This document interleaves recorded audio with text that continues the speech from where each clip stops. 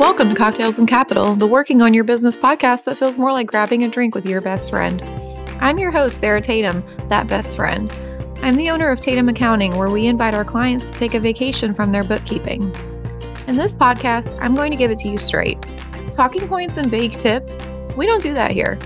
There's a bunch of noise out there in the entrepreneur community, especially when it relates to finances. And when you're trying to run your business, you just don't have time for that. And I know that you would rather be doing literally anything other than recording expenses and logging into your accounting software. So I'm bringing you practical advice without any of the fluff, just like your best friend would. So turn the volume up, grab your gin and tonic, and let's dive into this week's theme.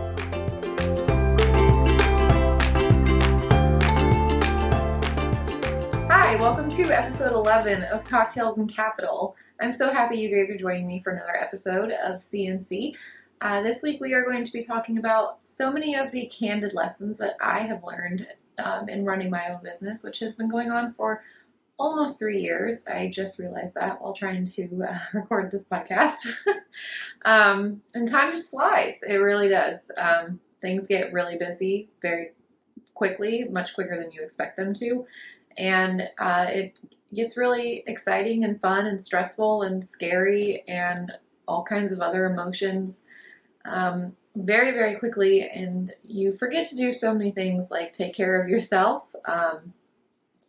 You forget to spend time with your family in the way that you used to, and you kind of forget to take a step back and separate your business from your personal life. And that's one of the things that we're going to talk about today in some of the lessons that I'm going to share with you that I learned. So, my business is a huge part of my life. It is literally all that I have. It's all that I've worked for. It's what I've worked really, really hard for. And I could probably get a little emotional here, but I've worked really hard for almost 3 years on Tatum Accounting, and I really enjoy coming into the office every morning and working on this business.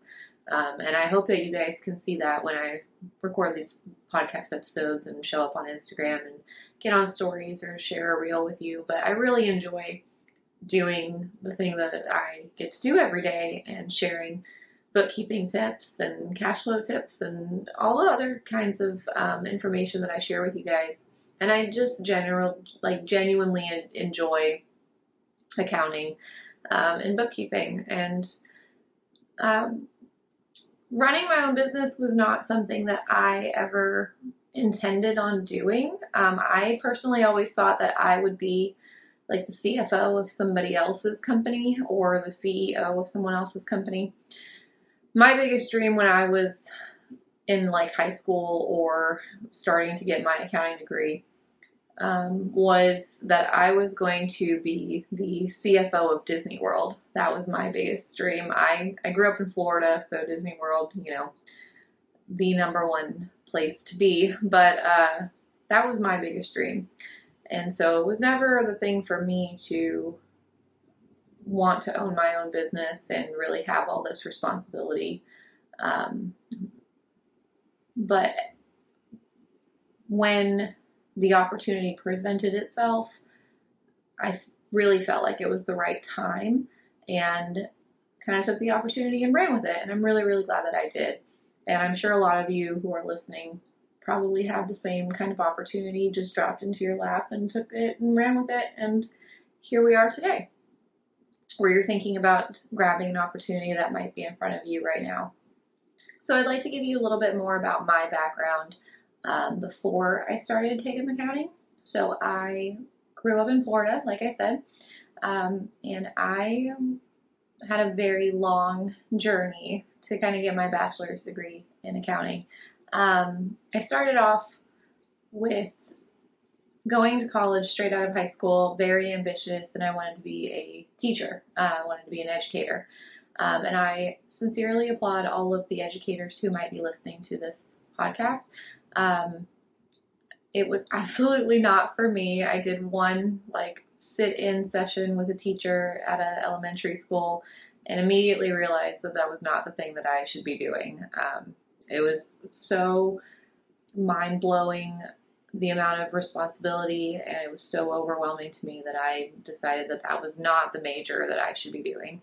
So my hats are off to all educators, all teachers, anybody in the education field. Thank you for everything that you do. I moved on to switching my major probably 2 or 3 times to something else. And I honestly don't even remember what I switched to in between education and accounting, but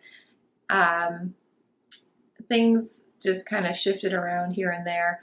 And additionally, in that time, I did get married. I am a military spouse, and so we did move around a couple of times in there, and so that just kind of helped prolong the extension period for my degree. But eventually, I did go and get my bachelor's degree in accounting from Florida Atlantic University, and I worked in the small corporate side. I don't even know if you could really call it corporate. I worked for a couple of smaller property management companies in Jacksonville, Florida, and that's where I really got my foot in the door as far as accounting before I even had really started working on the accounting classes of my degree. I was still working on like prereqs, and I really liked it. It really had a lot of interest in the financial side of things and kind of digging deeper into the puzzles that I was running into at the property management offices. And that's kind of where everything started. So property management is where everything got going, and it's where my roots are. And I guess the big question on everybody's mind while you're listening to this is, well, why did you decide to leave corporate and go start your own business? And I will tell you, it was pretty much on a whim. I had an appointment with my hairstylist one day, and she asked me if I could do her bookkeeping. And in order to do that, I kind of needed a business license and to get registered with the state.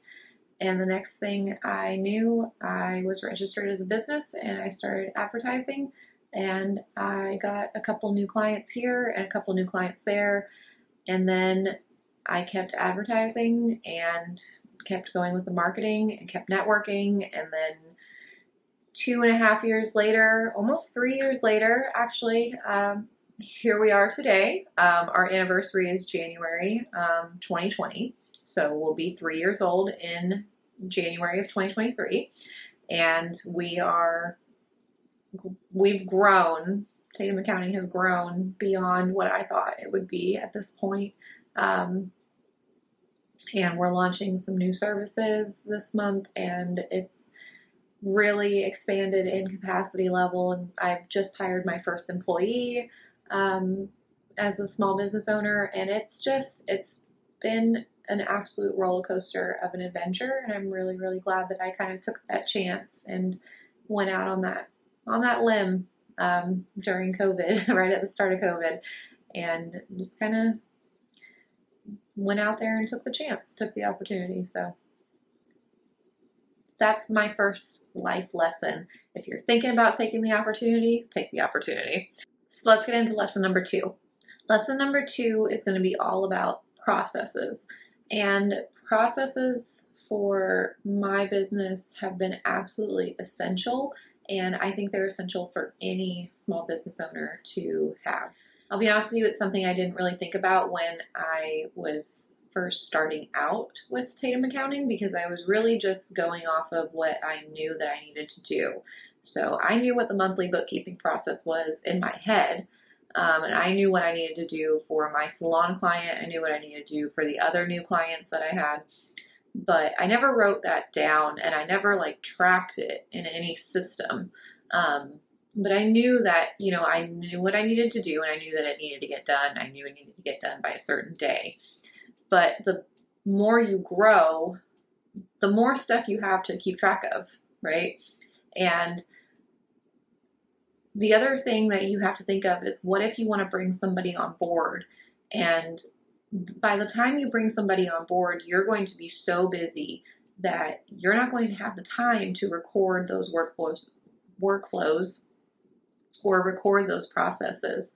So the easiest thing to do would have been would have been to record those processes and record those workflows way back in like January through May of 2020, when I wasn't nearly as busy as I became in the latter half of 2020, all the way through 2021 and into 2022. There's so many really great tools to do this. You could get a task tracker like Asana is really great. Monday is a really good one. ClickUp is also a really good one, and ClickUp has like whiteboards in it and some other really cool tools that you can use that will actually let you like map out where you want your processes to go. The other really cool things that you can use are things like Loom videos, which just let you record like a 5-minute clip of your screen with your face in the bottom, and it's just you talking through exactly what you're doing while you're clicking through all your steps, and you can take that clip and put it into your workflow in your task tracker, and that way if anybody ever needs to look at that video, including you, it's there and that process is set until it needs to be edited and changed again. And the other lesson that I would want to share with you on processes is that processes cannot be set in stone. They have to be able to be changed. You can't be rigid on your processes.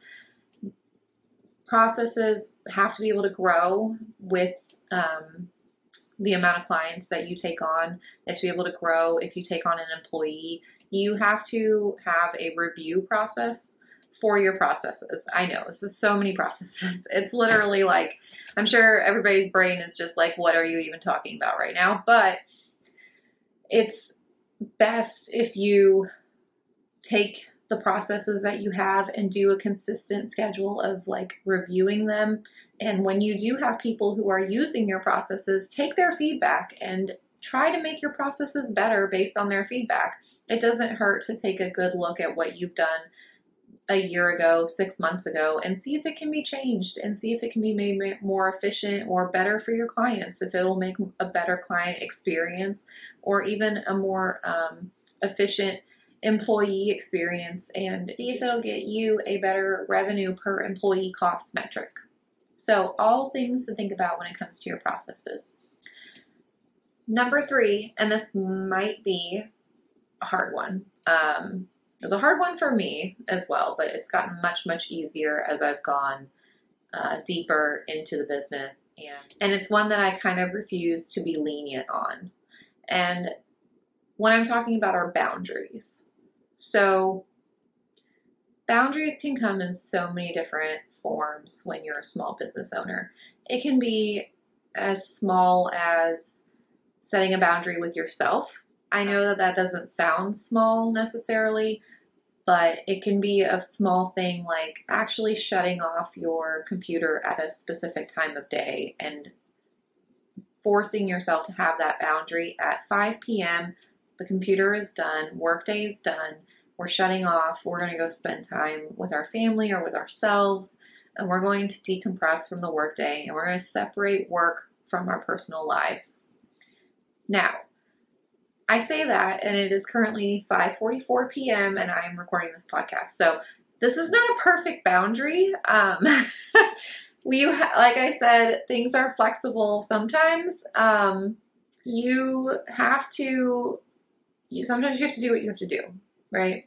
Podcast episodes have to go out. This has to go out next Wednesday. So this is what it is. But when you're crafting your boundaries for your working hours, think about how you want your clients to contact you and what you want your clients' expectations of you to be. So our clients know that we're open from 9 to 4, Monday through Friday, and we have a designated phone number. It is an office phone number, and we also have our client portal where they can contact us at any time. We did not always have a client portal where they could get in contact with us at any time. It was generally email or phone. With our email, what I would do is I would check my email at like 8 o'clock at night, and I would send an email out at 8:05. And what that does is it sets the expectation that you're working, at 8:05 p.m. and possibly 10 p.m. and you're checking your email. And if you're checking your email, then when they send you an urgent email, anybody sends you an urgent email at 10 p.m. at night, that you should see it because you saw it that one night. So why did you not see this urgent email that they needed you to address? So you have to set these clear boundaries of we are working from 9 to 4, and that is when emails are addressed. So schedule send email feature is your best friend when it comes to setting these time communication boundaries. Making sure that they know which phone number they can contact for any questions or concerns. That is another boundary that can be set. Other boundaries that are very important to set are ones that surround your company policies. And this can be things like your refund policy, your late fee policy, your client expectations of when you expect them to give you forms, documents. If you expect them, if you're a personal trainer and you expect them to follow your meal plans within a certain percentage, say like 90% follow rate would maybe be my guess of a metric. And you have a client that is just consistently not following their meal plans and they're just willy-nilly going out to eat every night and they're not at all doing what they're supposed to be doing, that would be a boundary that they are just completely breaking. They're not respecting the work that you have put in to get them to a better place, and they're not valuing the services that you provide enough to follow that meal plan. I hope that makes sense. So boundaries for client processes, boundaries for client expectations. Boundaries are really your best friend in work and in personal. And when you start to develop these boundaries, you want to hold firm to them as much as you can. Sometimes you can be a little bit lenient with them, but I try to hold on and be as strong to my boundaries as I can with any clients, potential clients, old clients, anybody that I have in my little circle. Lesson number 4 is all about hiring. And I'm sure some of you may have heard this before, but it's one of my favorite sayings, and it is hire slow, fire fast. So with hire slow, fire fast, it kind of relates back to processes. You want to build out your employee hiring process as well as you can.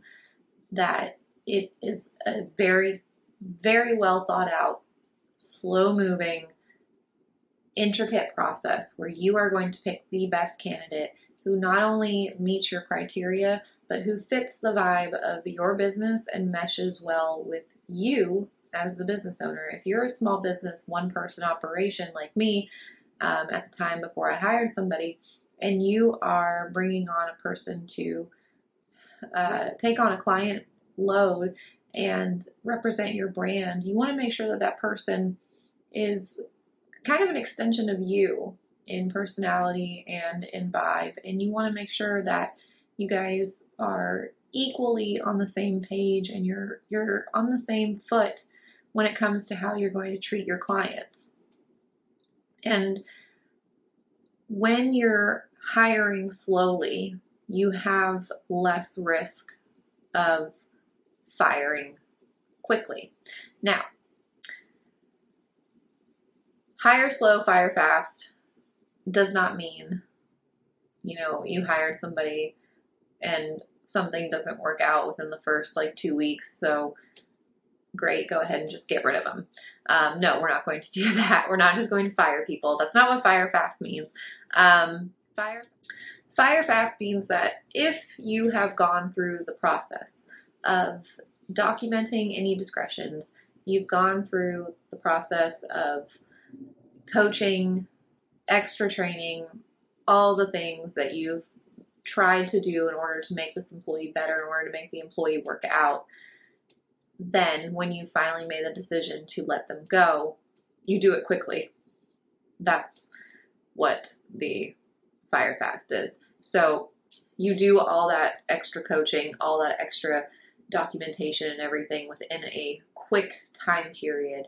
You don't let it lag on quickly. Once you notice something is going wrong, then you make a note and you pay attention. But once things start to go downhill, you kind of shorten the timeline, if that makes sense.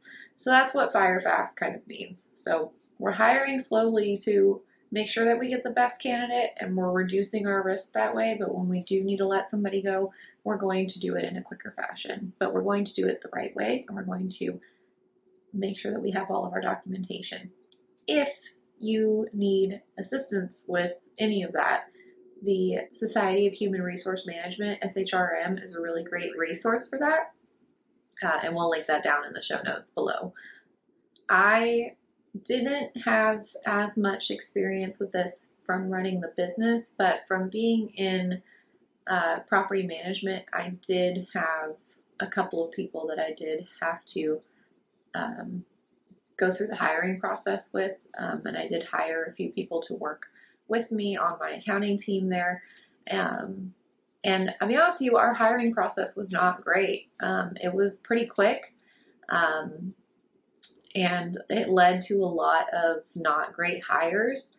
And so when I went on to hire here for my first employee, I made sure that I wrote out exactly what I wanted in an employee. I made sure I wrote out how I wanted our hiring process to go, what I wanted to be able to compensate her, and how I wanted everything to be handled, how I wanted to check references, how I wanted to do background checks, who I was going to use for that. I wrote out my entire process and put it all into my process manager, which I prefer Asana for, and made sure that I knew what I was doing going into it so that I was more prepared for all of my interviews and I could find the best candidate slowly.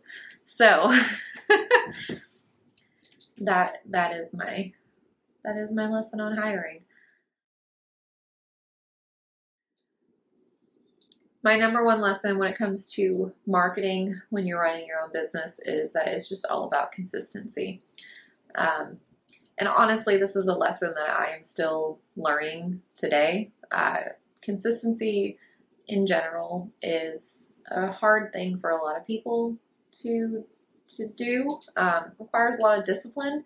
And when you're so busy with all the other areas of your life, it's really hard to focus on the one specific area that you might be neglecting a little bit more than others. So since I have hired an employee, though, I found it much easier to devote more time to marketing. And so it's giving me an opportunity to be a little bit more consistent with marketing. But I found that consistency is really the key to progress with your marketing, with your stats on marketing, and your increases in follower count, your increases in engagement, your increases all across the board are really going to be based on your consistency level. And it's really not about success on social media. It's about progress. There's going to be some really great times where you have a reel that might, for me, it's 6,000 views. I am not in the 10,000 views plus club yet, but some days we have a reel that hits 6,000. Some days we have a reel that gets like 80 views, and it just is what it is. But the point of it is that we are getting views, and it's because we're being consistent now. There were a few months where we were not consistent and everything dropped, and that's just, it is to be expected. But consistency really is the key, and if you want to be successful in any way on social media, and marketing in general, you really just have to start. You have to get out there. You have to put your face out there. Well, you don't have to put your face out there, but I think it helps, and I just enjoy it. And really, the consistency will get you where you want to go. And then the last couple tips that I would like to share, last couple lessons I'd like to share with you guys, are kind of some accounting tips and lessons that I have learned along the way while I've owned this business. And the big one, really big one, is that mistakes are always fixable. Clients' mistakes, my mistakes, employees' mistakes, anybody's mistakes. There's not been a mistake that I've run into yet, whether it's during a cleanup of a client's books or whether I'm going over, monthly statements to prepare for a client and I'm catching a mistake that I made, or even if I'm reviewing a return before I send it to the client. There's never been a time where a mistake has not been fixable. And even if the client has already filed their return and they're bringing it, that's still fixable. We can always amend a return. So things are always fixable. I know that sometimes financials can seem really, really daunting and bookkeeping can be really, really stressful. And I just like to pepper into every episode that it doesn't have to be stressful. It can actually be a little bit fun sometimes when it starts to kind of ease up and make a little bit more sense and provide you the information that you want out of it and not just be a chore. So just remember, if you're ever looking at something and you think, oh my gosh, I absolutely messed up all these entries. My income statement is an absolute wreck. There's no way this is ever going to get fixed. It is. It will. Everything can be fixed. There's cleanup services for a reason. And mistakes are always fixable. So don't worry about it. Don't beat yourself up, and just try to relax when it comes to your bookkeeping. Everything is always fixable. And the next thing, and then the last thing, is that I learned in property management that when you're looking at an income statement versus a cash flow statement, it will really help to change your mind flow around your cash. And it's been that thought process has been further solidified after owning my own business and looking at my own cash, and then trying to coach clients on their cash reserves. And so what I mean by this, changing your mindset around cash, is that when you look at an income statement, sometimes, and we've gone over this on so many podcast episodes and on Instagram, but sometimes when you look at an income statement, if it's not been a great month, you might have had a higher order on your expenses for, making your product, or you might have had a huge shipping cost this month, or you had to pay a legal fee and it put a huge expense line item on your legal fees, and it's putting your net income in the negative. And so you're looking at your income statement and you're going, oh my gosh, my income for this month is so negative. I don't know what I did wrong. I had all these sales, all this revenue, but everything is negative and it's terrible. Like, what are we going to do? I have to increase my prices. But if you go over to your cash flow statement, the holy grail of statements, in my opinion, if you go over to your cash flow statement, when you look at your cash flow from the beginning of the period and your cash flow at the end of the period, sometimes, not all the time, but sometimes, even though that net income number is negative, your cash flow during the period will be positive.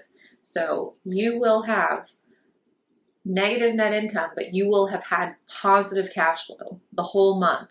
You will not have run out of cash. You would have been constantly bringing cash in the whole month. You would not have run out of money to pay your expenses. You've been bringing in money the whole month. Your sales are coming in. You're doing good. That's the statement that I want you to look at. To remind yourself that you're doing good. You're succeeding. things are good and you're accomplishing things that you set out to do because you took a chance on this business. And that's important. That cash flow statement is going to remind you that you did something good. You took a chance. So that's my last life lesson from owning a small business. I hope that these were helpful to some of you. If you guys have any questions about any of these lessons, if you want to talk about any of them, please feel free to email me. Our email is in the contact information in the show notes. We're also on Instagram at Tatum Accounting. And yeah, I hope you guys have a really great week, and I will see you here next Wednesday. Thanks.